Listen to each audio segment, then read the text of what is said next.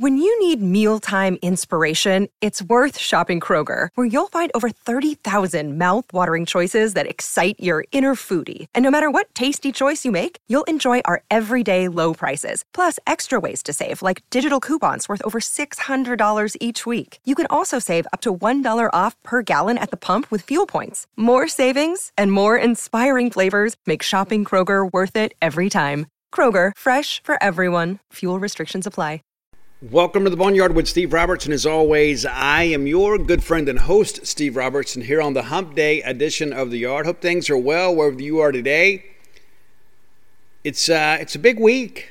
Man, it is. We got Vanderbilt this weekend. We're going to preview that on Friday. Today we're going to kind of break down UAB and kind of talk about how things went. There's also some news from football as there is one Mississippi State wide receiver in the transfer portal.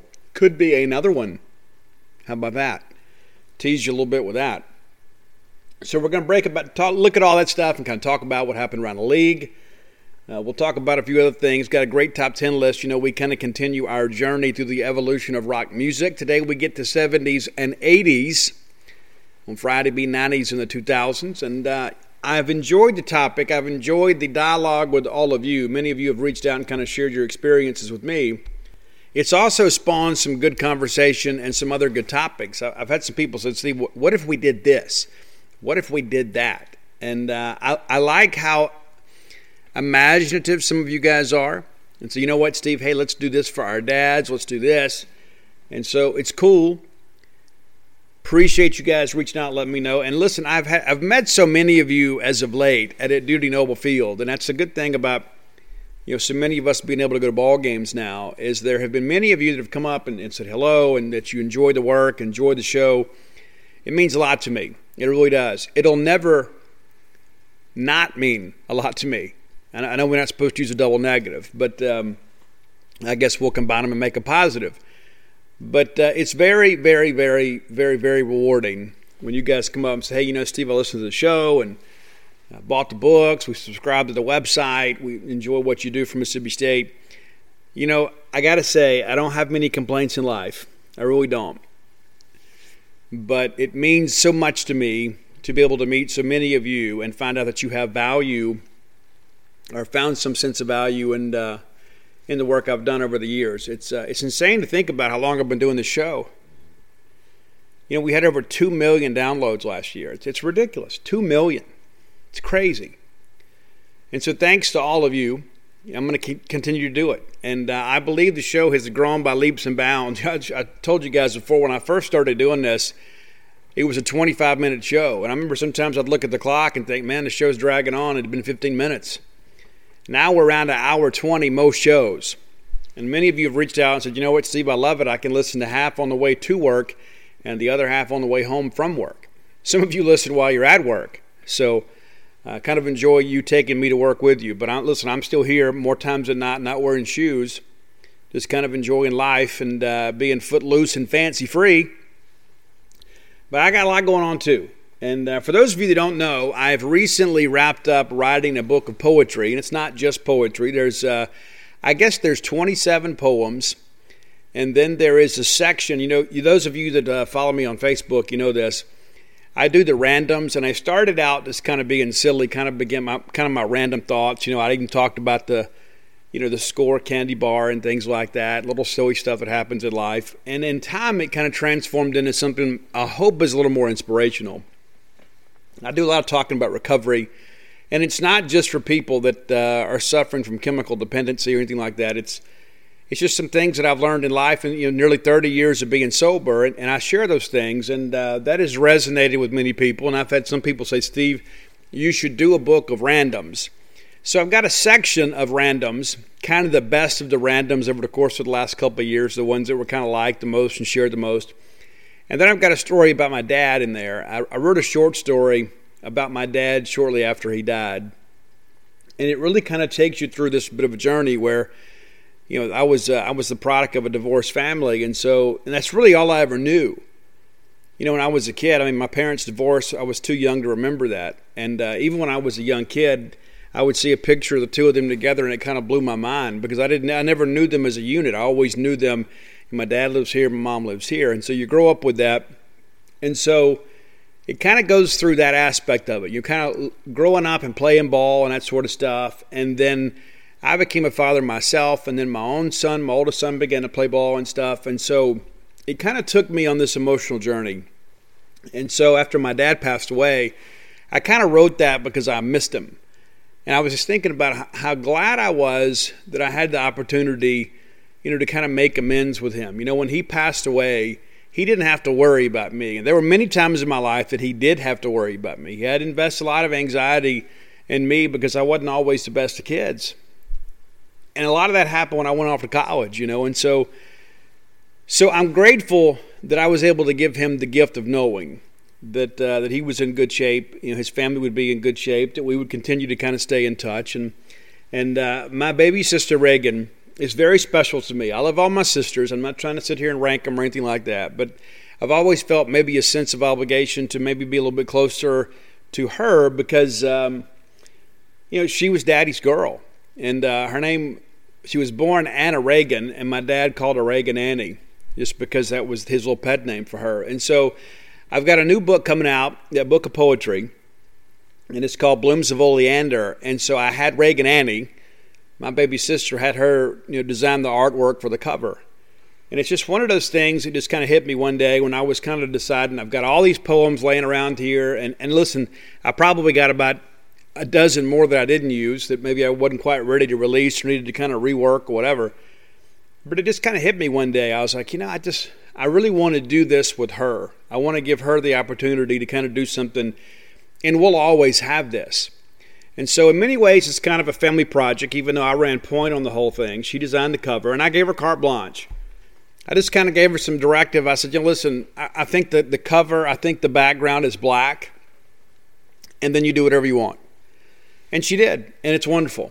And I got the proof back on Monday, and so we approved that and kind of sent that stuff in. And there's all these things, too, because I'm self-publishing this book. Contrary to popular rebel belief, I haven't self-published any books. I have a publisher. But this time I wanted to do it myself because, number one, I didn't want to have to go out and pitch a book and have to deal with all this kind of stuff and, deal with all these crazy editors and things like that. And so I put this thing together myself. And listen, I don't expect it to be on the same level as Flim Flam or Stark Villains and Alpha Dogs. I don't. I think there are a lot of people that will buy the book simply because I wrote it, and I appreciate that. But I think it also, hopefully, will kind of open some other doors for me. But it was really an opportunity to kind of challenge myself and also be creative. Poetry is kind of a first love of mine. I used to enjoy writing poetry and song lyrics, and I kind of lost that for a while. And so I thought maybe in between book cycles, maybe I can do this kind of stuff, just to kind of sharpen us all a little bit. And so when I got all this together, I just thought, how cool would it be one day to look back and say, you know what, this book did really well, and my sister designed the cover. And again, that goes back to my dad, too. My sister, her dream was to become an artist. And she came to Mississippi State and took a bunch of art classes. And then sadly, my dad died. And she made the adult decision to move back home with her mom and to kind of see about her. And she finished up school there in Jackson. And so this was kind of me giving her that chance that maybe she didn't get otherwise. And so I don't say that to say anything nice or special about me, but this work is very special to me. It's not just because it's so personal to me, but it's also, too, it's given me a chance to kind of expand my horizons a little bit and then do something really cool with my baby sister. And so I hope you enjoy it. I'll have a release date for you very, very soon. And when I wrote all these poems, I had never any plans of publishing them. It was just, some stuff that I did for myself or I did for other people. And, a lot of it was just sounded like some cathartic type journaling, for myself, kind of dealing with some old hang-ups and that sort of stuff. And so I got that stuff done. It may not be your cup of tea, but if you enjoyed the work I've done in the past, I think you'll like this too, even though it's much different. It's not a Mississippi State book per se. So I'm eager for you guys to have the opportunity to buy it. Look forward to you guys sharing it with you. But I wanted to give you a little background so you kind of understand kind of how all this came to be. And one of the biggest questions I already get is, Steve, what's oleander? The title of the book is Blooms of Oleander. I'm not going to belabor the point with you guys, but oleander, how I first learned of oleander was the rock band Oleander. And I thought, that's an interesting name for a band.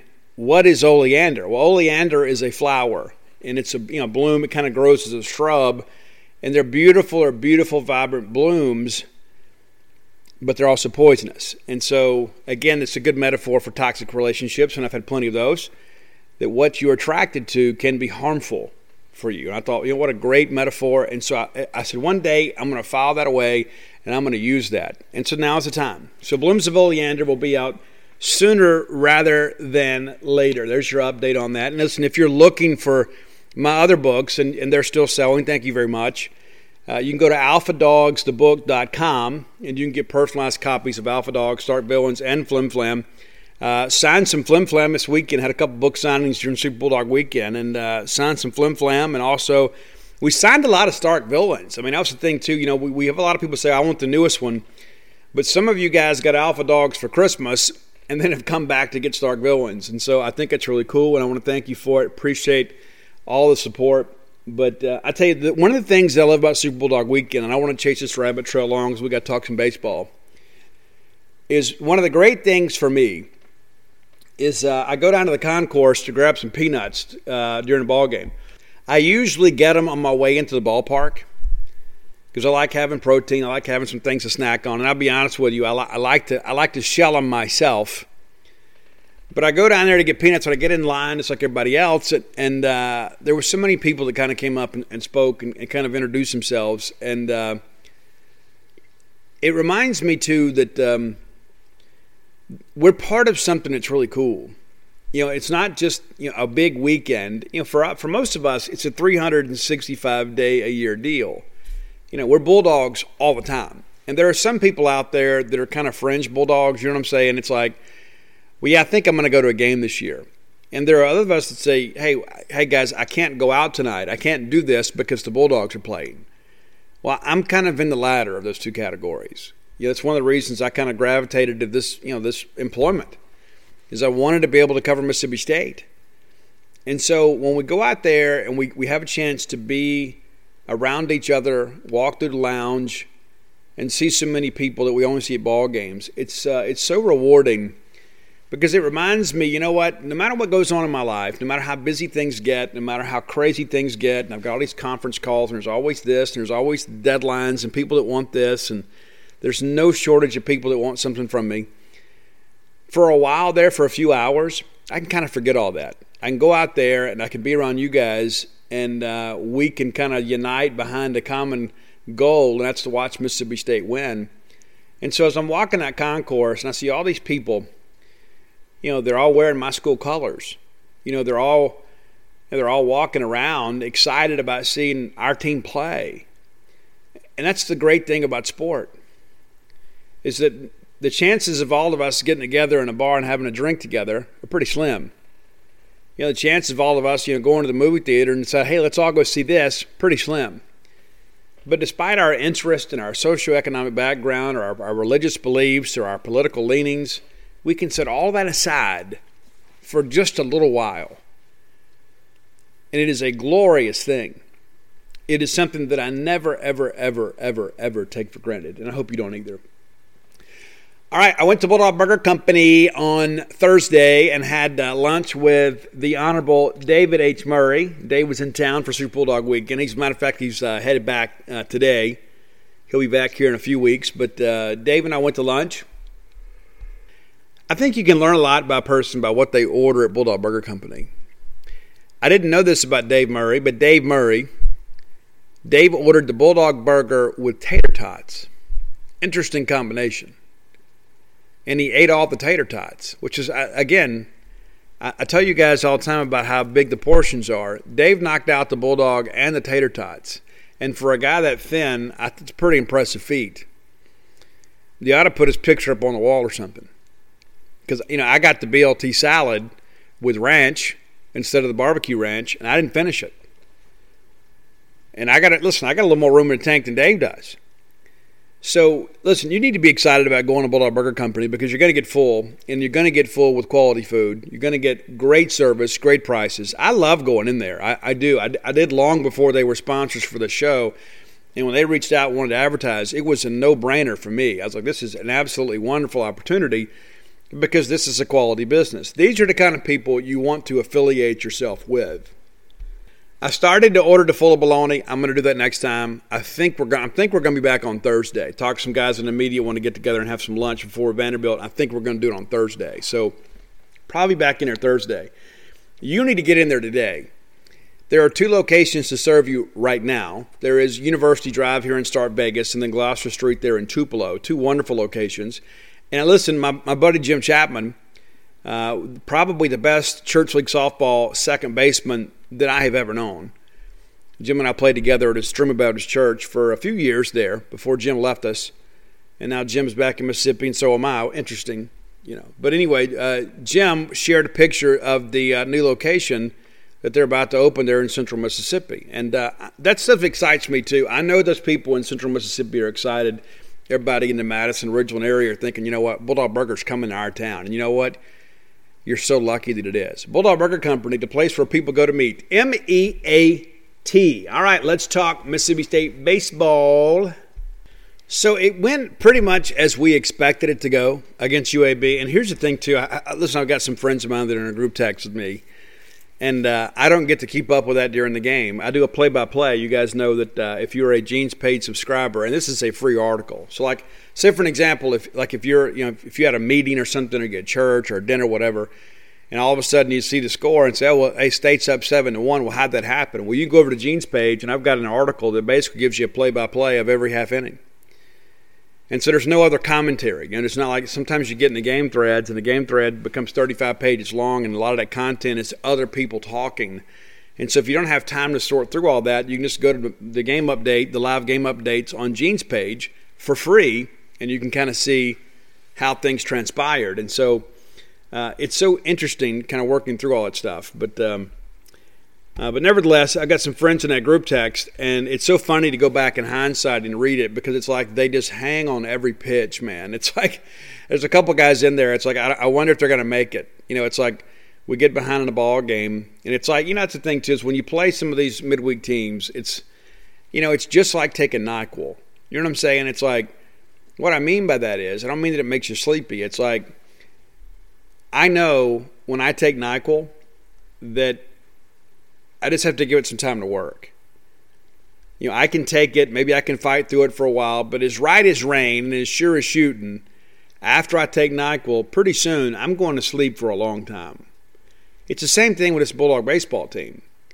You just got to give it time to work.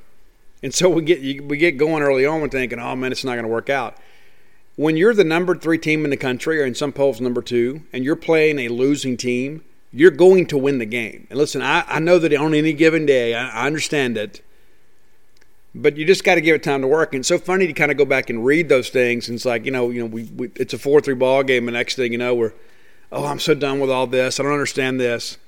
And then next thing we break the game open, and it's like now we're talking about other stuff. It's crazy. You probably are involved in group texts like that yourself, where you got those negative Nellies, and they love Mississippi State. Don't get me wrong. But it's like anytime something goes, if we don't go out there and beat somebody 50-0, and then go out there and switch the tires on the team bus and take their uniforms from them or whatever, and hang the mascot and effigy. I mean, if we don't do all that stuff, it's not a win. We got to play better than this. Relax. All right, so let's go through this if we can. Mikey Tepper gets a start, his second start of the year. And I guess Mikey's 7th appearance. And listen, he is a guy, I guess out of Fort Mill, South Carolina, that we're expecting some big things from. This is a guy that has weekend potential as a starter. This is a guy that can really whip that fastball around too. And he's still learning, okay? He's had a couple of SEC appearances. They hadn't been great, but he'll get there. This is a guy that's got the raw materials to be a very good pitcher for Mississippi State. Really excited about him long term. So he comes out the first inning, actually does pretty well right out of the gate. We get a ground out. We do walk a guy, and then we force a guy at second. We do throw a wild pitch, but we get out of it with the line out right back to the pitcher. And for Mikey, it was kind of eat 'em and smile because that line drive was right back at him.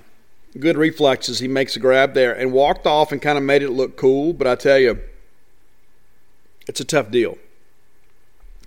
When you got, a baseball coming back at you 95, 100 miles an hour, and you're able to kind of get a glove on it and, and end the inning, it's a pretty cool deal. So Rowdy comes out on the very first pitch and nearly hits a home run. They robbed a home run at the wall, kind of a jump and catch right there at the wall, and the wind was kind of blowing out a little bit to right there. And I just said, it's just a matter of time before we get to this kid. Watching him in warm-ups, he was not very impressive. Tanner Allen comes back and doubles down the line, and then Cam James doubles down the right field line. So now all of a sudden we've got one run already. Cam then takes third. That was his 14th stolen base of the year. Luke Hancock taps out to the pitcher, and it's one of those things that's crazy. They had Cam hung up between home and third, and then the pitcher kind of panics there. He initially did the right thing. You run right at the guy and then make him make a decision, and then you throw the baseball. You're running back towards the bag and throw the baseball. Well, he waited too late to do it, and Cam's able to get back in there. It was pretty crazy. I thought at live time, I thought he was out, and they called him safe, and we see the replay in the booth. And yeah, like he was safe. So now you got runners at first and third, and then Logan Tanner comes up, and the very first pitch he sees, he hits for a 3-run home run. Now that's a byproduct of what happened with Cam. The pitcher was involved in that rundown and blew it, and so you could see the coaches from UAB kind of talking to him, trying to calm him down. They didn't. He goes out, tries to overthrow, and as a result, that fastball comes out flat. And then Logan Tanner absolutely crushes it. Good to see him kind of get going, too. Makes it a 4-0 ball game. They get us out of the inning there. And so we think, okay, we're going to go ahead and skate right through this thing. Wrong. So we change pitchers and bring in Cade Smith. And he is another guy, too, that is SEC weekend material. Has had 2 really good outings. Didn't have a great outing today. And you know what? That's part of his development. He'll be better for the experience. So he comes out. We walk the first guy on 4 pitches, give up a double to right field, and it was a good at-bat. We actually get into a 2-1 count there, even it up, and then it works full, and the guy fouls off 3 pitches, and then finally doubles there. And so, listen, those are guys that have been around a little while. Then we make an error at first. And then we get a strikeout look, and you're thinking, okay, maybe we'll get out of this unscathed. We can get a ground ball and get out of this deal. We don't get the ground ball. We walk in a run. Then we give up a single, and then it's it.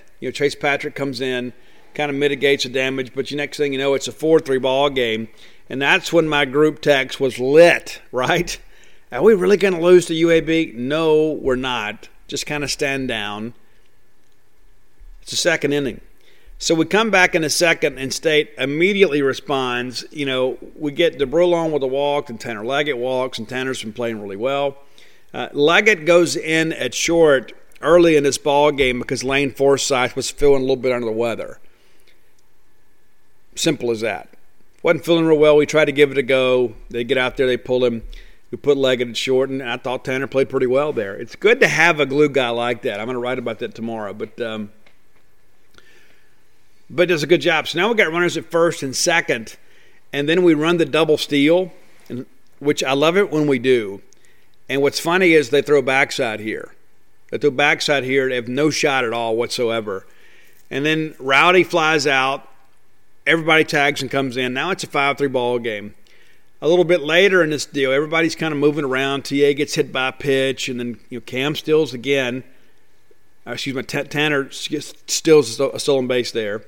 And then Cam James grounds out, drives in the run. It's a 6-3 ball game.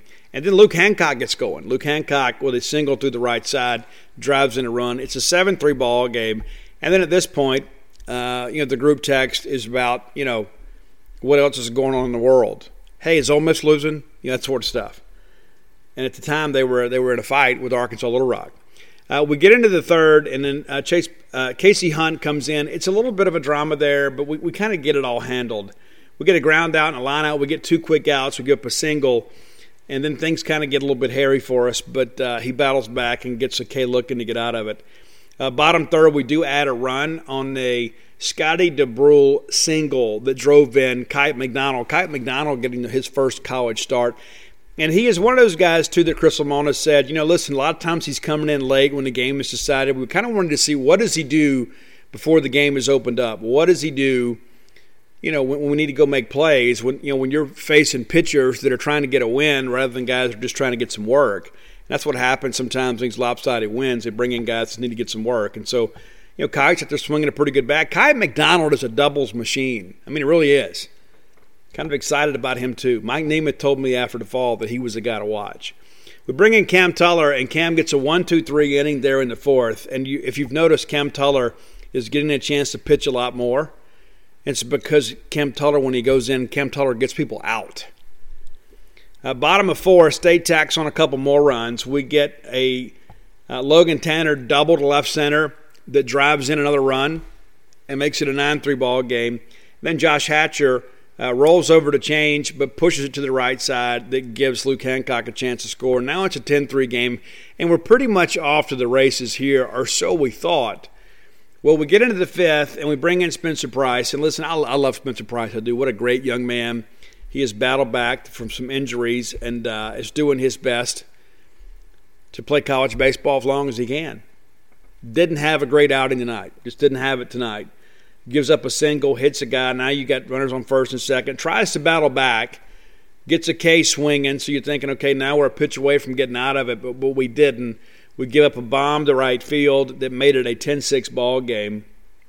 And then Spence strikes out the next two hitters. It's crazy. He gives up 3 runs and strikes out the side. And so we're kind of up and down there. But, Spencer Price is one of those guys, too. It's easy to root for a guy like him. After all that he's been through and the fact that he's battled and shown so much courage and commitment to this baseball program, you got to respect it. Even if he's not going out there getting the zeros up that we expect, when he does go out there, he competes at a high level. All right, so we get to the bottom of 5, and this is when State finally said, okay, enough of this, UAB. We'll see you. Cam James, again with a sac fly, drives in another run. Scotty DeBrule scores there. We had bases were loaded. Everybody tags on the play and moves up. They make a pitching change, and then Luke Hancock. Again, we got Luke going. How about that? And you'll be happy to know, too, Luke's beard is growing back in. He shaved the beard down there at Auburn and then went hitless last week. Now, all of a sudden, the beard's starting to fill back in. He's hitting baseball again. As I told him in postgame, hey, Luke, I think let's leave it alone, okay? So Luke gets a double, drives in 2 runs, makes it 13-6. Logan Tanner, again, another big hit for him, another double, makes it 14-6. So we're getting it going here. And it's some guys that maybe didn't do a lot here in the last week. And so we've always talked about you're never going to have all 9 going at the same time. But to think that we've got Tanner going and Rowdy going, now all of a sudden we got Luke going, we got Logan Tanner going, and every so often you got Lane Forsythe in there making some things happen, Browan Skinner. I think we may be playing the best we can offensively right now as we get ready to head to Vanderbilt. So we'll see. We bring in Kellum Clark, and he gets a single, drives in a run. He's had 2 hits in his college career, and both of them have driven runs from Mississippi State, which made it 15-6. And again, at that point, ball game was pretty much over. It's one of those things, too, we begin to look at this thing, too. We start putting this ball game away, and I know it gets frustrating, when we pitch so many people, and you're like, oh, my gosh, why don't we just leave this guy in? Let's get this game over. You got to get some work for those guys. You can't trust guys on a weekend until you can see how they can handle the midweek. If they can't get UAB out, they're not going to get Alabama out. And so we've kind of got to work through that process. And again, I know it's frustrating for fans, but some of these guys are basically a glorified bullpen for them. So we get into the 6th, we make a ton of changes, and we bring in Stone Simmons, who at times is kind of an unheralded member of this bullpen. And Stone comes out and does a good job for us. And listen, he's been up and down at times, but he pitched really well on Tuesday. Gets a K swing in, gets a ground out, another ground out, and just really kind of made efficient work of his inning of work. And, again, I think it gives him a chance to come back and play. We don't do anything there in the bottom of 6. UAB in the 7th does scratch across a run to make it 15-7. But, it's one of those things you bring in you start working through these guys and you start thinking, okay, who hadn't pitched in a while? And that's what happens. Who hadn't pitched? Well, we need to get this guy some work. This guy hadn't pitched. And we brought in Johnson here. And he's a guy that's pitched on the weekends for us. And listen, kind of had some bad luck here. He gets a hit by pitch on a guy on an 0-2 pitch. He just had a breaking ball that got away from him. And then he gives up a single. And then he battles back. We get a ground ball. Have a chance to get a double play. Just wasn't hit quite hard enough. and then we get a fly out to left that allowed them to score on a sac fly. I'm not the least bit worried about Preston Johnson. I'm not.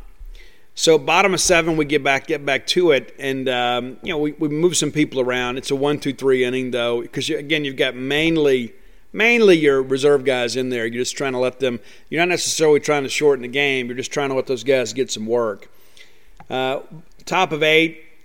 Again, we move some guys around. Carlisle Kessler comes in and gets a strikeout swinging, gives up a single, and then we get a force out on a play and another K. And so, again, this is a guy we're going to need at some point. We're going to need some of these guys to win a regional. It's important to remember that, too. We're always, we can't just leave guys on the shelf. And speaking of being on the shelf, Zachary Lovett's been down for a couple weeks. Expected him to kind of work back into shape. All right, bottom of 8. Again, State puts a few more runs on the board, but again, it's a lot of these younger guys. Brad Cumbus comes in and rips a double down the line, then goes to third on a wild pitch. DeBrule singles, just kind of slapped it out there. Really a great job of hitting, takes the ball away, doesn't try to pull it, doesn't try to do too much, just kind of dumps it in there into left center, drives in Brad. And then Tanner Leggett hits a home run, and he's gotten close a couple times. I had a chance to see Tanner play this summer down in Meridian. I had a chance to kind of meet him and spend some time with him. And, man, what a likable young man. I mean, really, really is. And in watching him play, you can tell what playing for Mississippi State means to him. He's a Mississippi guy. He understands the rivalry, and he puts good swings on the baseball. It's like, even when he gets out, I mean, they're usually loud outs. He's a guy that generally puts the ball in play and does some good things. He can put the ball on the ground and then has the speed to beat it out. I like his makeup, and as I mentioned to Chris Lamonis, I believe – in the 2 years he's been here, he's played 5 different positions: left, right, third, short, second. You need guys like that in your lineup. You've got to have some guys that have some flexibility and versatility as far as positioning on defense. And that's what Tanner Leggett brings you. And then all of a sudden, too, he's not just a late-inning defensive replacement. This is the guy now that's kind of creating some offense for you. He hits a 2-run bomb to make it 18-7. A little bit later, we tack on another run. As Davis Metch drives and Drew McGowan to make it 19-7. So we get down into the ninth, bringing a bunch of guys to, again, kind of emptying the bench out to kind of make sure that we get playing time. And it's so important, and I'm so glad Chris does this. When the game is over, rather than run the risk of somebody getting injured, and listen, if you've got a guy like Luke Hancock, like Luke had a tough week last week, probably best to leave him in, let him get some ABs, right? Let him see some live pitching. And Luke responded, had a good game. Hopefully we've kind of got him reset. He said he spent some time with Jay Gotro in practice, kind of making sure that he was leveling things off. Admitted that he was kind of getting under some things. I thought he was dropping his shoulder dust a little bit over the weekend, maybe trying to do a little too much. But Luke's a team guy, man. He is. And Luke's going to figure it out. Luke's a hitter, man. Luke is a killer. An absolute monster. And so to see him going, it's a good thing. But again, a lot of these guys – kind of in the lineup late, were guys that were kind of working through getting some playing time. But I'm so glad Chris does that, because you got to reward those guys for working hard in practice. And Chris has been so liberal in his substitutions this year. When the game is in hand, he's allowed some of those guys to come in there and get some, get a chance to get some ABs. It's not just, okay, let me put a guy in the ninth inning in a 15-0 ball game, and just so we can say we did. These are guys that we're preparing for the future. And listen, who knows when we're going to need some of these guys in a regional or a super regional. When we have a pinch hitting situation, and we're going to need you to get up there and make a play for us. And if you haven't been in a game for 2 months, it's impossible for that to happen. We're just trying to get lucky. So we're managing for the end of the year now. We're sowing the seeds now that we hope to reap later. And so we get into in that top of ninth inning, and again we bring in Eric Sarantola. One of the highlights of the night for me, man. I mean, really. I'm an Eric Sarantola fan, and I understand the fan frustration. I understand Coach Foxhall and Chris Lamonis' frustration, because here's the bottom line is, and Chris says it best, he's trying to figure some things out. We're trying to win ball games. So we can't lose a ball game while he's figuring these things out. He's had some relief appearances, and if you saw the night, he came out, I think he worked exclusively from the stretch. And I think that works better for him. He was dominant in that ninth inning. It was a lot of fun. The fans that stayed around, and I love all of you that did. I mean, I love all of you anyway, but the ones of you that did, I love you even more. But Eric comes in there and is throwing absolute gas.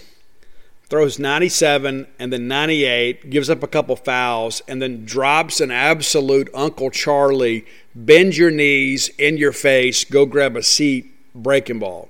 Loved it. Comes back. You know the next guy's thinking, okay, I'm gonna get the cheese, and he does. He takes a strike, swing and strike, and then Eric tries to get him and chase a couple, and then drops another 12-6 breaking ball in there. I mean, just like he walked up there and threw it underhanded. It was tremendous. And it's not fair when a guy can go from 98 to 83 from the same arm slot. It's just not fair. That's a 15-mile-an-hour differential. Out of the same arm slot, with the same arm speed, and the fact that he's in a stretch, he's able to hide the ball a little bit more. And so you're not able to kind of jump on that curveball. You're not able to see it out of his hand as quickly as you would be. It's phenomenal. So they bring in another pinch hitter, and I thought, how fair is this to bring this kid in? I know you want to get him an AB. He's got no chance. I mean, a guy coming in cold off the bench, and then everybody's thinking fastball. Eric does a change, gets a swing and miss, does a change, gets a swing and miss, does fastball, fouls it back, and then drops Uncle Charlie in for his third visit of the inning. And it was beautiful. Eric Sarantola looked like the guy we were told he was in the fall. Now, does that mean I'm ready to put him back on Sunday? I don't know if I'm ready to go that far. Maybe his home is best out of the bullpen. Maybe he's a guy that doesn't need all this advanced time to kind of work himself up emotionally. Maybe it's better for Eric to find out on game day, hey, Eric, go get your glove and go warm up. You're going to throw here in a couple innings. Maybe that's better for him. There are a lot of people out there that, if you tell them ahead of time, you think, okay, well, I need some mental reps. I need a couple days to kind of wrap my mind around this, kind of do some advanced scouting and things like that. Maybe that doesn't work for Eric. But I know this. I know that he looked absolutely electric on Tuesday. And I'm really happy for him. And I do hope he gets some better opportunities. And that's the thing on the weekend. Sometimes we're going to need some guys perhaps to give us an inning or two.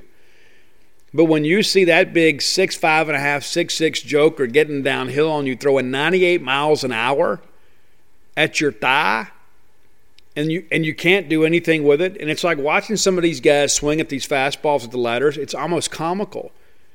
Because you think to yourself, listen, little guy, you couldn't do anything with that pitch if you hit it. What are you swinging at? But they can't lay off that elevated fastball because Eric's fastball has such a rising action to it. And so I thought it was a great step forward. I really hope Eric is figuring some things out because we're going to need this guy to go get outs for us to get to Omaha. I know some of our fans are like, oh, Steve, nope, we're done. That's just not how baseball works. You can't just say, okay, we'll go put that guy, let him go sit out there in the bullpen, throw BP on Tuesdays for us. It's not how it works. This is a guy that has Major League Baseball potential, and we're going to look up in a couple of years and we'll be like, oh my gosh, man, I wish he'd have been able to do this at Mississippi State. Well, hopefully he can in these last couple months that we got him. That's right. We're only looking a couple months. It's going to be here before you know it.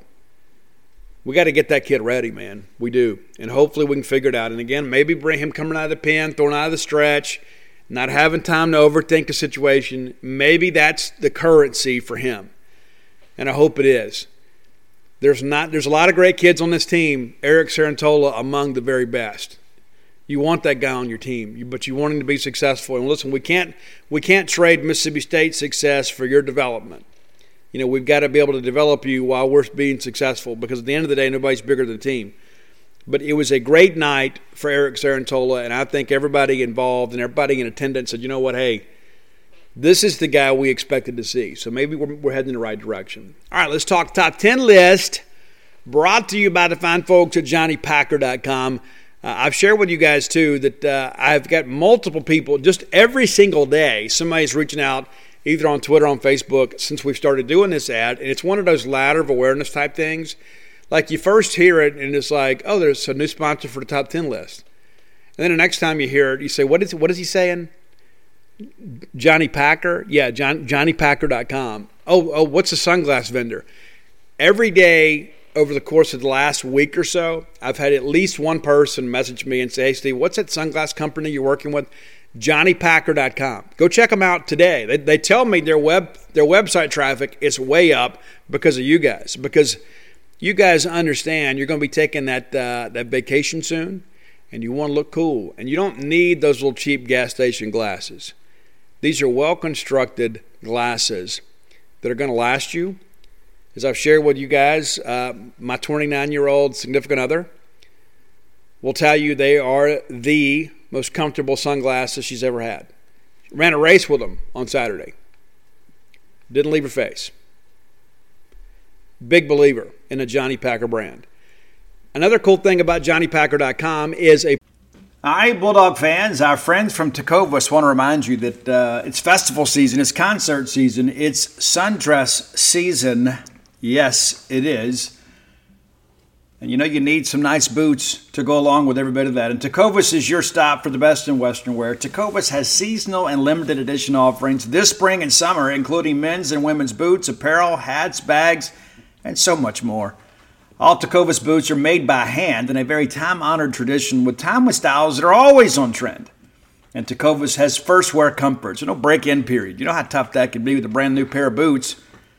You can put these bad boys on and ride that ride with a smile. It's hard to find this level of comfort paired with this same level of style. So stop by your local Tecovas store, have a complimentary beverage or two, shop the new styles, the smell of fresh leather, and a friendly staff are always at your service. Many stores even have leather custom branding to make your boots truly personalized. And with regular live music and events, there's no in-store experience quite like it. If you can't make it to a store, visit Tecovas. That's TECOVAS.com. They offer free shipping on all boots, as well as free returns and exchanges shipped right to your door. Go to Tecovas.com and find your new favorite pair of boots today. Why are so many dogs suffering from health issues? Actress Katherine Heigl, who's helped save over 16,000 dogs through her personal foundation, says they're seeing more issues than ever with dogs' joints, odors, and their health than ever before. After doing a ton of research, she feels there's one place we can all look to improve our dog's health: their food. What she's discovered is that many dog foods are made in a way they can actually create toxins that could possibly be wrecking our dog's health. And that's true for many of the premium brands as well. Fortunately, she's found that just by adding a few special superfoods to her dog's food, she saw huge transformations in their health. She's made a 20-minute video explaining step-by-step how any of us can do the same thing to see incredible changes in their dog's health. I've got 5 dogs.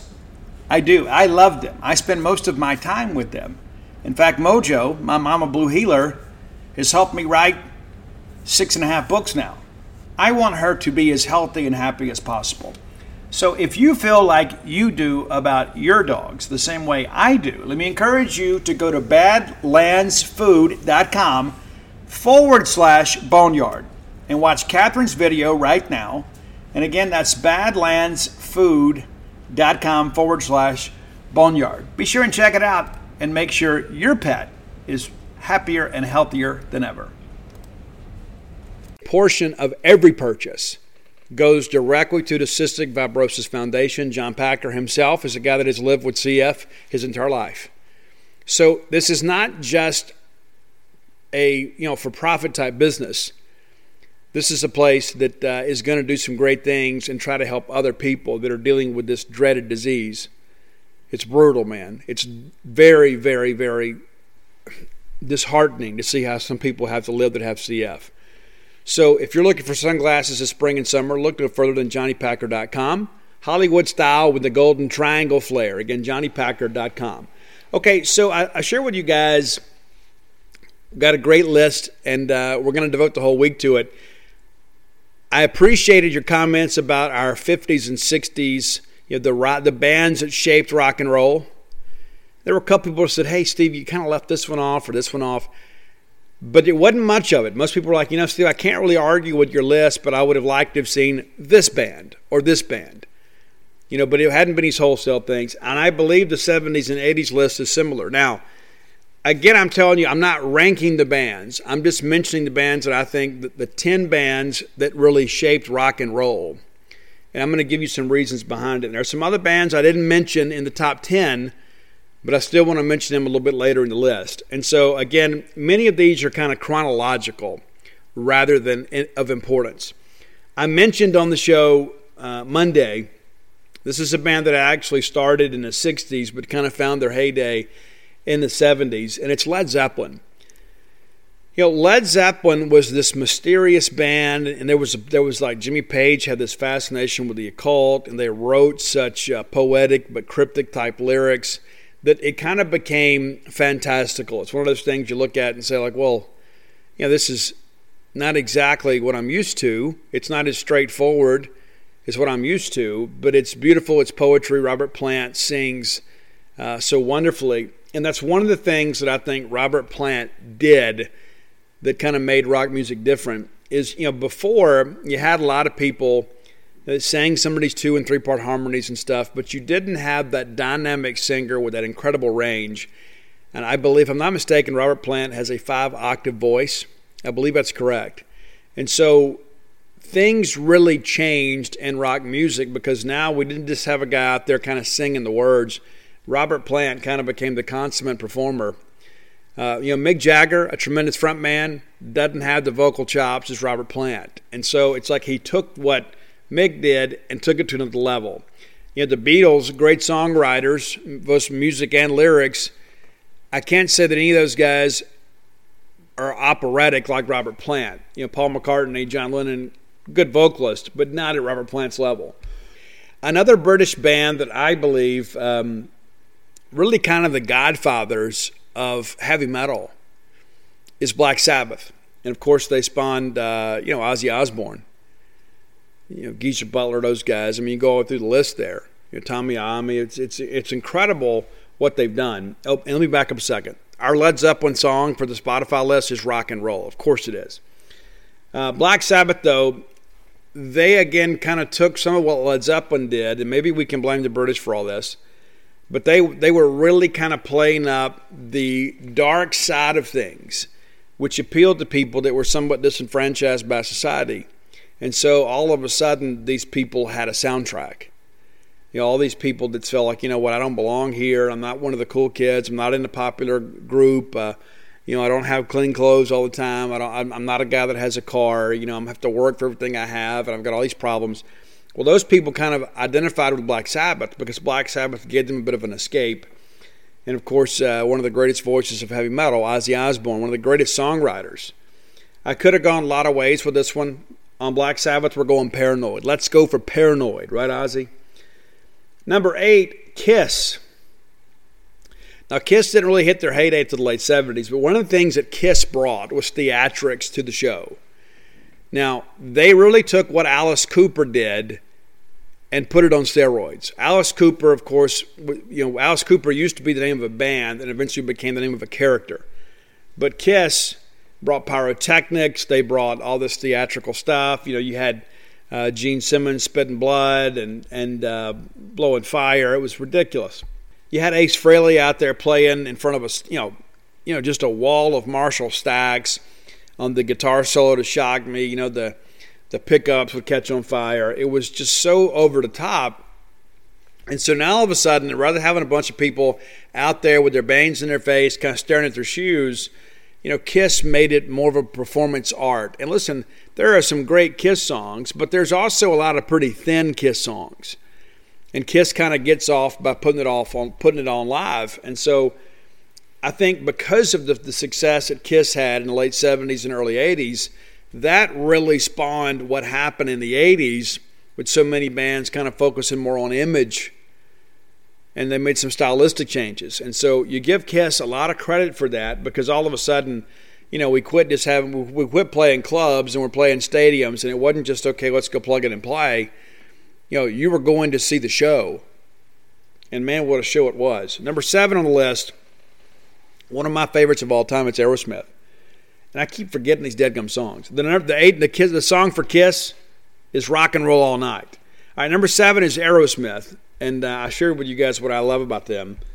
And so Steven Tyler was a guy, too. If you listen to the earlier albums, and I love that first Aerosmith album. I do. I absolutely love that album. I love the song One Way Street, and there's Move Out, and I think Walk the Dog is on that one, I think. But there's so many great songs on that album. But Steven Tyler had not found his voice yet. He was a former drummer, just kind of singing along because he was the oldest kid in the band. If you've ever read Walk This Way, and I have, if you hadn't, I encourage you to do so. You learn a lot about the band, how it all formed, and it's incredible that they're all still together.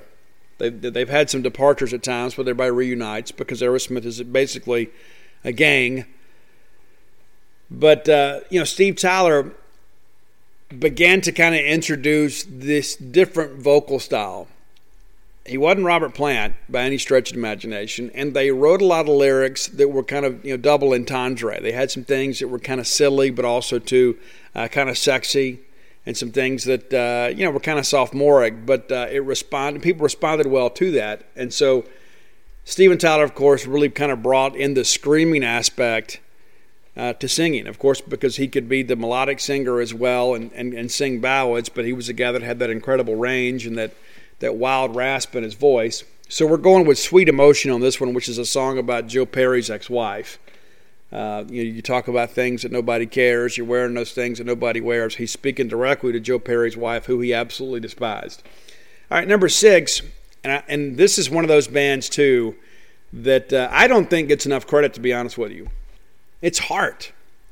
And here's the cool thing with Heart is they weren't this carefully packaged corporate rock entity. It's not like somebody woke up one day and said, okay, listen, we need to have some women singers.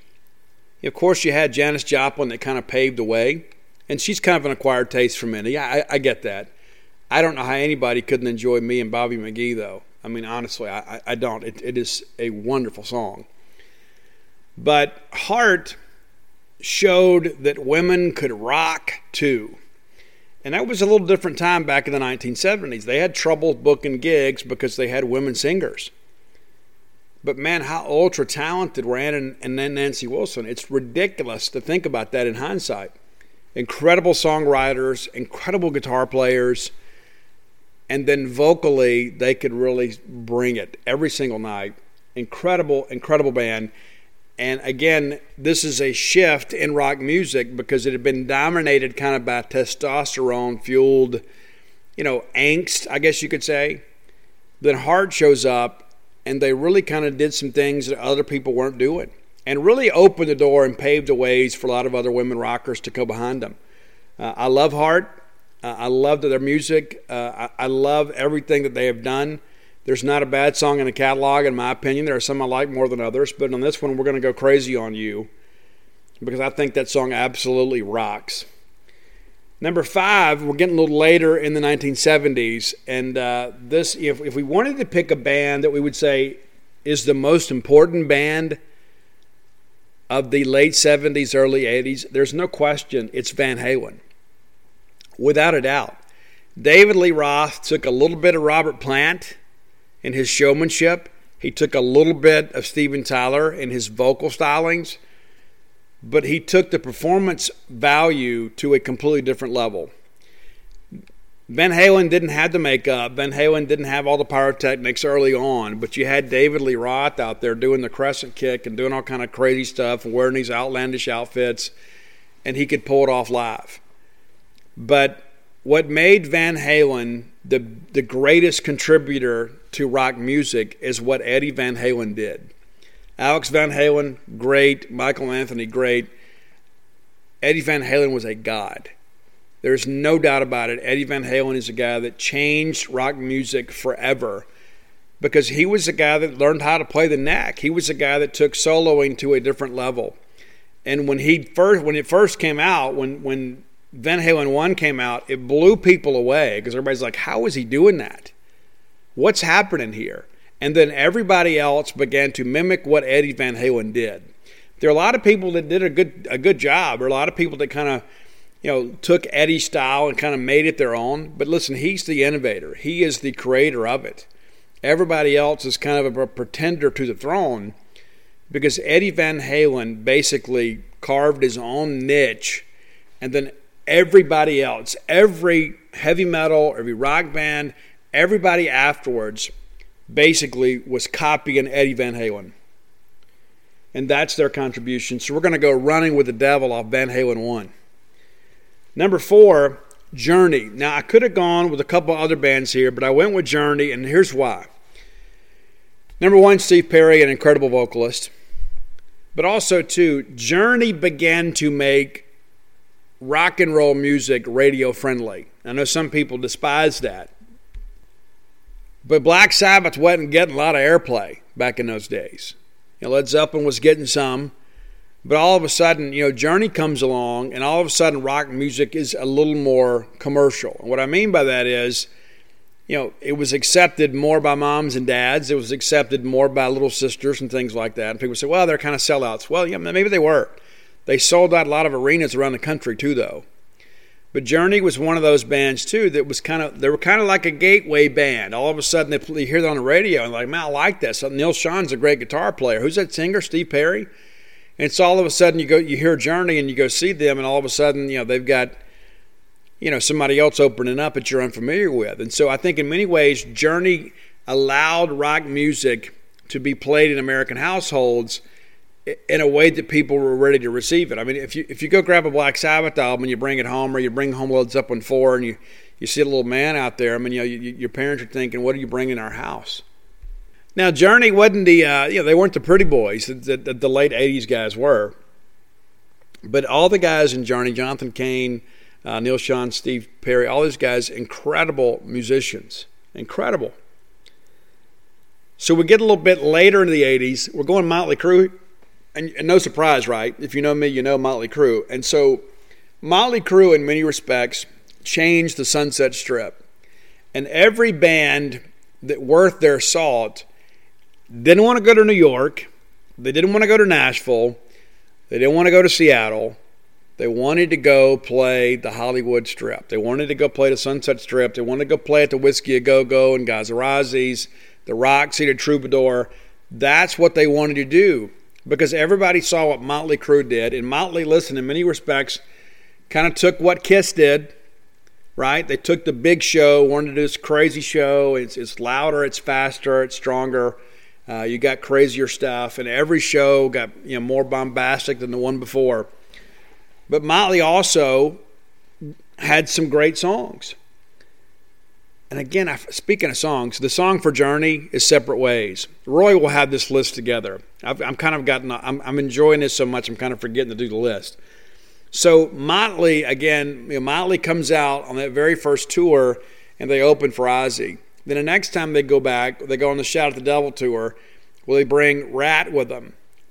Well, then the next time they go out on the Theater of Pain, they're bringing other bands with them. They're bringing other guys. I guess Rat did some dates with them. Great White did some dates with them.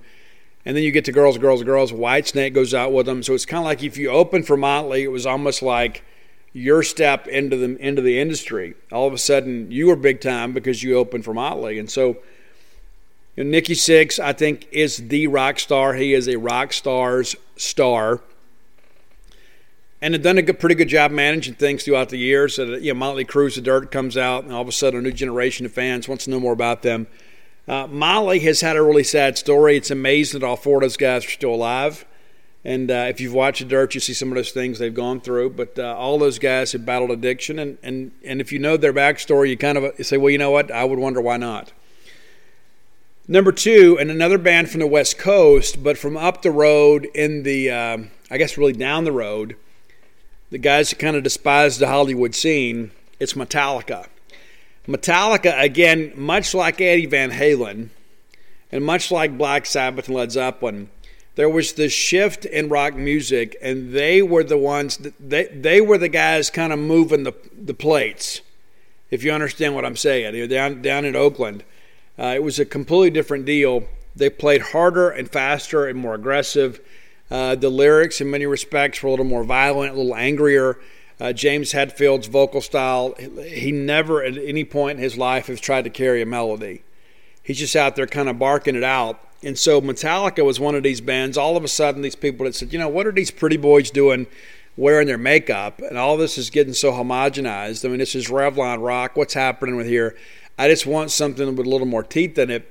And so Metallica, in many respects, especially with their image, kind of linked back to many of those British bands that came over, like Black Sabbath. I mean, they just kind of put on their corduroy jeans and a shirt when played, and that's kind of what Metallica did. Now, over time, Metallica became a lot more marketable as a band, so they kind of changed their image just a little bit. But what they did on that Kill 'Em All album, and in the beginning of that album, Dave Mustaine of Megadeth was the lead guitar player, and then they eventually added Kirk Hammett from Exodus to fill that role there. But it was just something completely different than we had seen before. And there were a lot of people out there that wanted to rock, and they didn't want to listen to Poison, because they didn't care about Every Rose Has Its Thorn. They didn't go to shows to meet women. They went to shows to vent. They went to shows to reconnect with the mothership. They went out there to kind of bang their heads and kind of alleviate some of the stress in their life. And so it opened up music to a completely different set of people. And there were a lot of people, too, that rejected the Hollywood sound. There was this big rivalry that was the record sales did not support. A lot of people said, well, I like the rock of New York, and outside of Anthrax, there really wasn't much that came out of New York that could compete with what was happening on the West Coast. I mean, they were becoming multimillionaires on the West Coast, and then all the people on the East Coast were just kind of playing along. But the last band that I want to talk about, and I thought long and hard about this, and again, this is all kind of chronological, but it's Guns N' Roses. Now, it's not just because, oh my gosh, I did it again. The Motley Crue song we're going to put on is Looks a Kill, and Metallica's For Whom the Bell Tolls. I've really, really messed that part of it up. Well, Guns N' Roses, we're going to do Welcome to the Jungle. So here's the thing with Guns, is Guns had authenticity. There were a lot of bands that, because the bloated 80s heavy metal scene, in many ways, kind of got disgusting. And this is coming from a guy that's got enough CDs of 80s metal to start his own radio station. But what happened is it became this carbon copy, cookie cutter crap that everything was kind of the same. Everybody was looking to be the next Motley, and everybody wanted to be, so Motley did this, so then there's Poison, and so then all of a sudden that became kind of like a softer version. It's like, so we're going to play this because we want more women at the shows. And then all of a sudden, then there's Tough, and then there's Brittany Fox. And so it was like, it got so watered down that people began to think, this is just not my thing. And there was also these people, too, that said, thrash metal is just too aggressive for me. I just want to have good rock and roll, and I'm just not able to find it anymore. And then Guns N' Roses came along. And so all of a sudden you realize these guys had the air of authenticity with them. These guys had credibility in the scene. These guys were the real deal. They were exactly what rock music needed at the time. Because now all of a sudden you had these superstars, and every guy in the band was a superstar. Even though you look at it now, the big three are Duff, Axl, and Slash. But when Steven Adler and Izzy were in the band, Izzy was my favorite guy initially. I thought he was so mysterious. But when Guns N' Roses hit Welcome to the Jungle, everything changed in music. Everything changed. Now all of a sudden, all those bands that went out there and wore the feather boas and the leopard skin pants and that sort of stuff, that no longer appealed to any of us. We had found the genuine article. We had found the real deal. And then all of a sudden, a lot of those bands, bands like Warrant, all of a sudden, they start releasing other albums, and everybody's wearing black leather, and everybody's kind of put their zebra skin pants up. All that stuff changed. Guns N' Roses killed all of that. Guns N' Roses killed this whole fake image thing. And Guns N' Roses too, even though it was one of those things that didn't last for a long time, Guns N' Roses saved rock and roll. And we need some saviors to come out now too, and we'll get to some of that in the show on Friday. But when Guns came back, all of a sudden, Guns N' Roses made a lot of people that maybe had given up on heavy metal and rock music a wake-up call and said, you know what, this is the real deal here. I want to hear more of this. And that's exactly what happened. A couple bands I didn't mention, and I know that I'll get messages about this. Queen was one I didn't mention, and I'm a huge Queen fan. Probably could have worked that in some respects, but I'll be honest with you, there's a lot of stuff in the Queen catalog that is really kind of radio rock, kind of like Journey. And I felt too that, we did the Freddie Mercury thing here a while back. Freddie, the greatest showman, without a doubt. But I think, Freddie is one of those guys too that I don't know that the songwriting was quite as good as it should have been. And I don't blame him for that. I think a lot of that's on the record company. And, once Freddie hit it big, if you've seen Bohemian Rhapsody, you see how they were basically vultures and they sucked everything they could out of Freddie Mercury. But Queen was certainly a band that I don't know if we shaped rock, but we shaped live performance with a guy like Freddie because he was so electric. I also didn't mention AC/DC. One of the reasons that I didn't is because there's a lot of AC/DC tracks that sound the same. And I know a lot of people are going to read that and say, Steve, you're wrong. Well, I'm really not. I mean, there's a lot of that. The tone with Angus is kind of pretty similar. But there's no doubt they're a legendary classic rock band. I didn't mention Foreigner. I considered them for the Journey spot, but I felt like Journey actually probably has a bigger catalog. And I didn't mention Bon Jovi. And they're the ones that kind of took over MTV. I remember going to watch Bon Jovi and Cinderella in the Mississippi Gulf Coast Coliseum. And I remember seeing how young the crowd had gotten. I was a young guy too, but there's kids in there. And so in many ways, they kind of help rock get to a younger generation, but I think older people kind of rejected that. It's like, hey, when I go to a show, I don't want to be around, I want to be babysitting. I want to be around somebody else's 8, 9-year-old kids. And that's kind of what Bon Jovi did. And I don't necessarily think that was necessarily a healthy thing. All right, that's today's top 10 list. If you have an idea for top 10 list, reach out, let me know. And on Friday, we'll wrap up this series. We'll do 90s and 2000s about bands that help shape rock music. So there you go. That's your list for today. Let's talk a little bit about the transfer portal. This segment of the show brought to you by Campus Bookmart. Stan and man, Miss Kathy Brown, and lovely, talented Susie. I love them all. I saw Susie on Saturday, and I do admit she is lovelier now than she has been at any point. You need to get by there and see her. You do. Stan is always on top of his game. Every time I go in there, Stan's in there, not barking out orders, but Stan's leading. Stan's up there directing, hey, we're doing this, we're doing that. And not a more genuine guy in Starkville than Stan Ray, man. I'm saying you can go by there, and if Stan tells you something, you can borrow money against it. And, of course, Miss Kathy Brown is a tremendous buyer. Anything out there with the Mississippi State logo on it, she's going to get it for you guys. Visit them today. And if you can't make it to town, let me encourage you, go to the World Wide Web right now. You go to campusbookmart.net. You need to get some new Mississippi State baseball jerseys because we're getting ready to go to Omaha. You need to get yourself some new Mississippi State merch for the house, for the office, for the pets, for the garden. Many of you are going to be out there doing some yard work. It's time to put up a state sign in your yard. Let's do it today. Visit campusbookmart.net, and by being a loyal Boneyard listener, we'll give you a phrase that pays. Use promo code BSR, which stands for Beautiful Steve Robertson, and that'll get you free shipping on all orders over $50. Any order less than $50, absolutely incomplete. Okay, Javante Payton has entered the transfer portal. Now, Javante Payton, too, has already earned his degree, but it's not going to matter because we expect the one-time transfer rule to clear here in the next week or so. People say, well, Steve, I thought it already had. No, the Division I Council advanced it. They recommended to the membership to vote on it. We do expect it to pass without much discussion. But Javante Payton is leaving Mississippi State football. And we expected some of this all along, not necessarily with Payton, but we knew once we got through spring practice, there will be some guys that say, you know what, I'm not happy with my role on the team. I'm down the depth chart. I'm not going to be able to play much here, so I need to go somewhere else. That appears to be the case of Payton. We wish him the best. There's no hard feelings. You get a short time in life to play ball. He has 1 year left of college eligibility, and he wants to have a chance to get on the field and showcase his talents in hopes of catching on with the pro football team next year. If that's what he feels that he needs to do, we want to support that decision. I'm a big Javante Payton fan. Wish him the absolute best.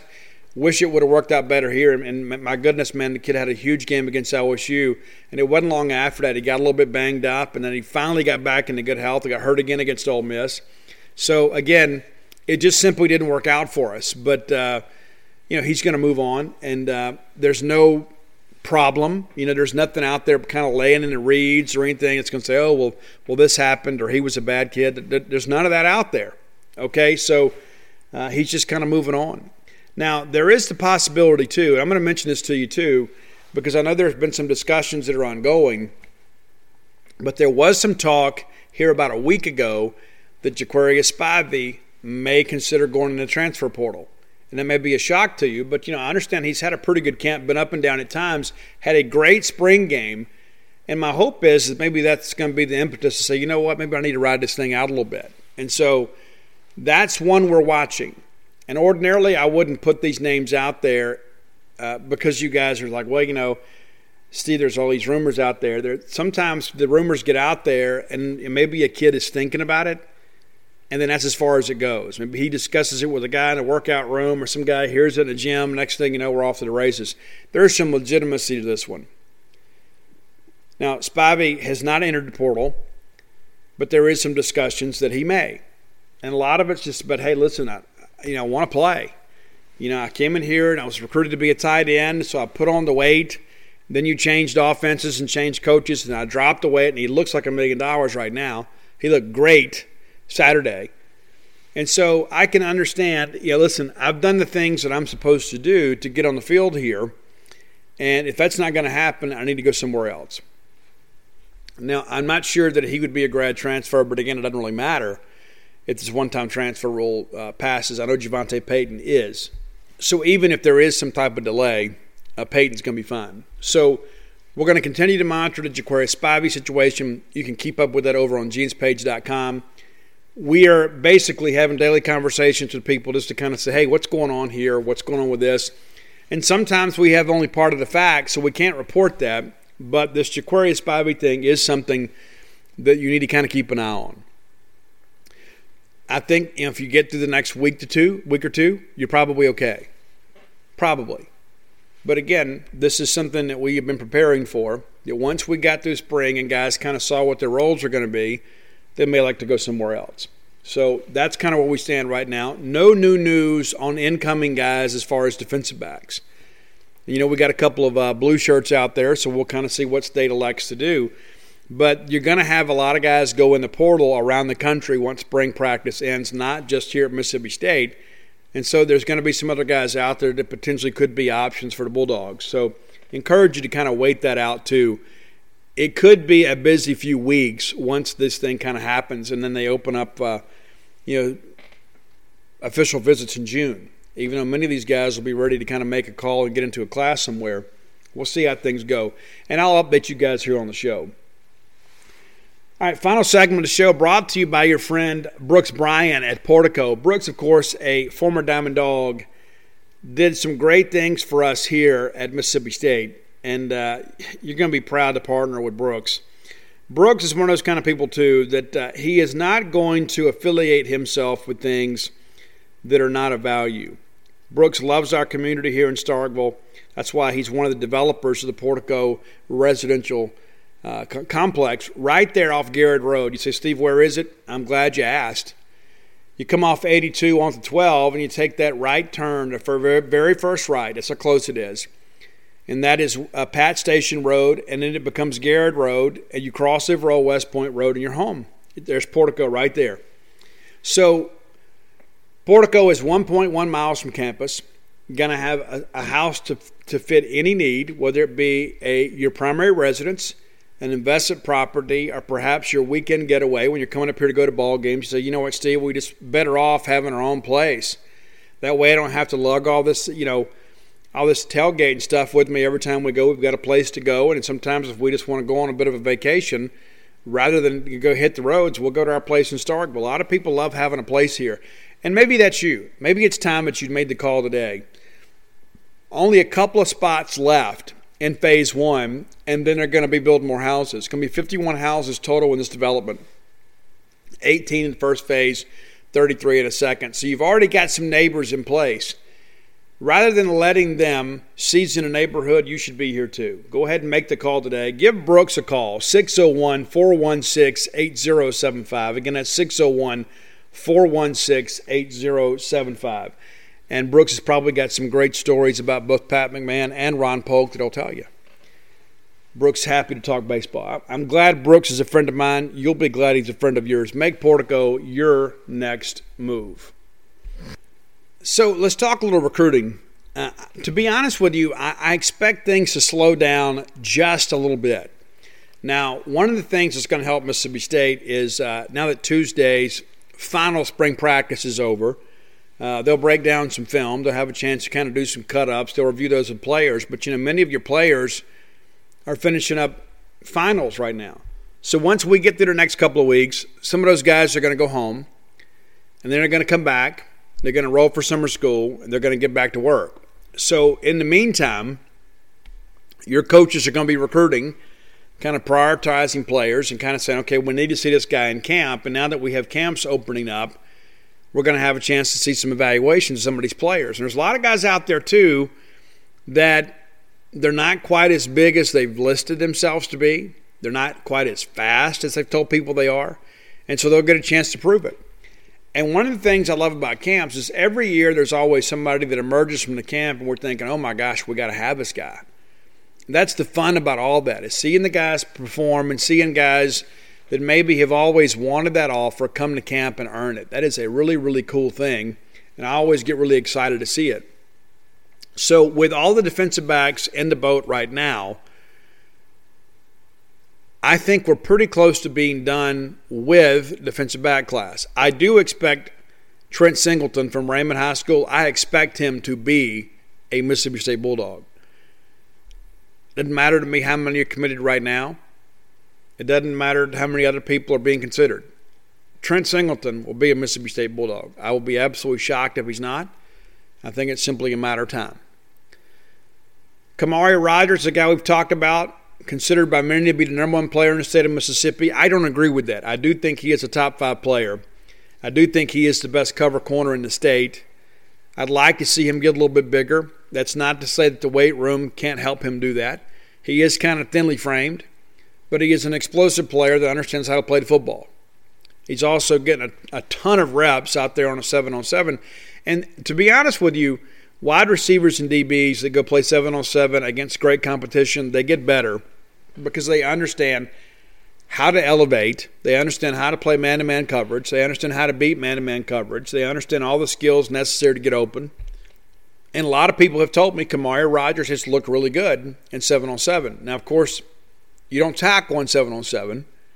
And so that's one of the drawbacks. Well, how's this guy going to do when he has to get downhill and run it back out and flat? I don't know. But I think Kamari Rogers is a guy, too. I think in the end it's going to boil down to probably 3 schools: Mississippi State, Miami, Ole Miss. And everybody that's close to him has said, I don't understand what your confidence is in Ole Miss. Well, and I always say, well, I've actually got him crystal ball to Miami. And some other people say, you know what, Stevie's not going to go that far from home. I'm not so convinced about that, though. I'm not so convinced that he won't go out of state and go a little bit farther away from home. I know that he and his father are very close. I know that he and Corey Ellington are very close.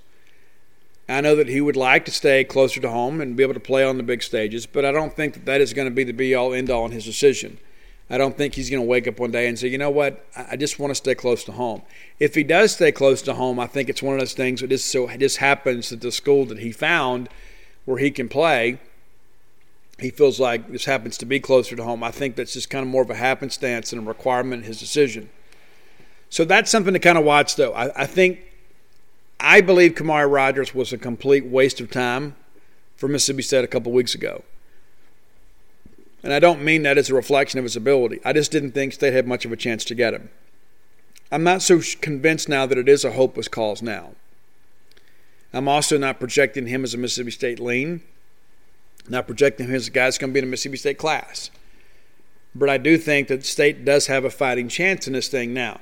He and his dad were here over the weekend for Super Bulldog weekend. So we'll see how things go. Again, not trying to get your hopes up. I'm not trying to suggest that something big's about to happen. I'm just telling you the lines of communication are open. He is receptive. He and his dad both are in regular contact with Mississippi State. That's where it is today.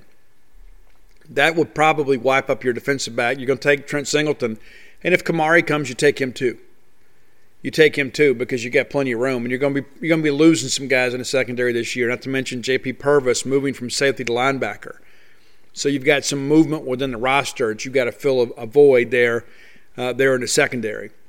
I've had a lot of people ask me about, well, Steve, what do you think about these big defensive tackles in the state of Mississippi? Well, Jaheim Otis, of course, is committed to Alabama. Talk about him actually playing offensive guard there, and maybe that's where he fits. You know, long-time LSU thought they had him. They'll continue to recruit him. But I'm told from back down home is that Jaheim Otis is going to go through the process and take some visits. But when Alabama turned it up on him and said, hey, we want you, he simply couldn't tell them no. And there are a lot of kids around the country in the same boat. Just can't tell them no. Now, LSU was a team that was on him hot and heavy early, and Ed Orgeron did a great job with him. But I'm told that the mess at LSU right now and all the things that are hanging over their head played a factor in the decision. So you know what? Maybe that's not the best situation. What if I go down there and they get put on major probation, and they're going to go on probation? We just don't know how bad it's going to be. And not to mention, I think a lot of people feel like LSU is waning a little bit. I'm not so sure Alabama wouldn't have beat LSU for the kid anyway. But I think all these issues at LSU only made it easier for Alabama to do so. Xavier Harris from Germantown, really like his game. I think he's a future NFL guy too. I don't think that he is – I like Jaheim Otis a little bit more. And maybe it's because I went to Columbia High School. Maybe I'm biased for the hometown kid. I guess I'll own that. I think both of those guys have NFL potential. I think both of those guys will play professional football provided they stay healthy and work hard. Everything that I've heard as of late is Xavier Harris and Mississippi State are in regular contact, that he understands he is a priority to this class. He has some friends that are already up here. He has some other friends that are headed up here. I understand he and John Harris are close. And I understand when that whole little group there with Dakota and Stone Blanton and all those guys, that they know each other. And so we'll kind of see how things progress. But if I had to call it today, I'd say Xavier Harris is going to be a Bulldog. That's how I feel today. I might feel differently tomorrow, but I don't think so. But I think if you could get him and Jaheim Otis, that's kind of like getting Fletcher Cox and Josh Boyd. You know what I'm saying? I think that's how impactful those guys can play. I just don't think it's going to happen. When I begin to look at these defensive end prospects around the state, a lot of people are high on R.J. Moss. R.J. Moss is a good player. Big worker, too. You just need to see how big he is. Janoris Hobson, a guy that I'm really high on. I've seen him in person. I didn't put a stopwatch on him, but I've seen him in person. I see this kid get open. I see this kid run away from people. I'm eager to see what he runs in camp, though. That's the best thing about these camps. And a lot of now that the camps are going to be opening up and the official visits are opening up, a lot of players and their parents are kind of slowing the process down a little bit. I think that's actually good for Mississippi State. Let's just slow it down a little bit, because if they're in a hurry to commit and we don't have all our measurables yet, maybe that's a bad thing for us. We'll talk more about that on Friday. Listen, hope you guys have a great day today. And listen, remind you too, these beautiful girls keep wearing the shirts at baseball, and they get caught on TV. And I would like to think it's because of the shirt, but I know it's because they're beautiful. But the fact that these beautiful women and ladies are wearing the Stark Villain shirts on TV has spawned some new interest in those Stark Villain shirts. We're selling a bunch of them. Matter of fact, Tyler Horker from the Ledger told me on Sunday, he goes, dude, I'm walking in, I'm seeing Stark Villain shirts everywhere. You need to join the cool kids too. Go to starkvillains.com today. Order your shirts. I'm told that all sizes, all colors, all styles, in stock, ready to ship. Again, that is starkvillains.com. And even if it's made to order for you, like maybe they've kind of depleted the stock, they're going to turn it around for you in 24, 48 hours. And if not, let me know. We'll get it taken care of for you. Until next time, let's all live our lives in a way we make more friends than enemies, and people can see a difference in the way we live. When you need mealtime inspiration, it's worth shopping Kroger, where you'll find over 30,000 mouth-watering choices that excite your inner foodie. And no matter what tasty choice you make, you'll enjoy our everyday low prices, plus extra ways to save, like digital coupons worth over $600 each week. You can also save up to $1 off per gallon at the pump with fuel points. More savings and more inspiring flavors make shopping Kroger worth it every time. Kroger, fresh for everyone. Fuel restrictions apply.